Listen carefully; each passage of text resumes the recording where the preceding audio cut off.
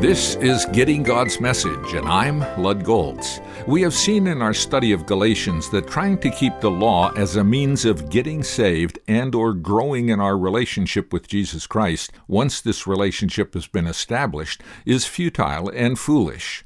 The point Paul is making throughout this book is this: the power of faith is not in what the believer produces or accomplishes, but in God, from whom the believer receives what was promised and releases it to bless others. Let's look at what Galatians says we receive from God by faith.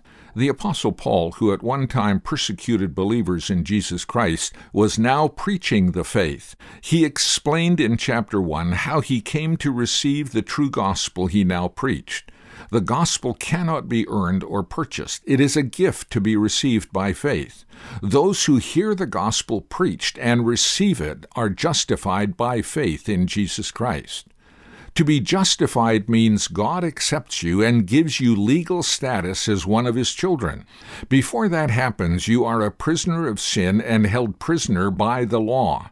Now you are all sons of God through faith in Jesus Christ. As sons, we receive the promise of the Spirit.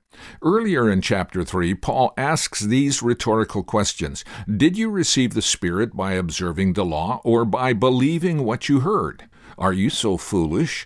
After beginning with the Spirit, are you now trying to attain your goal by human effort? The goal of becoming more mature in our walk with God, experiencing the fulfilled life, is only experienced by faith in Jesus Christ. If you'd like to review these messages, go to my website, gettinggodsmessage.org.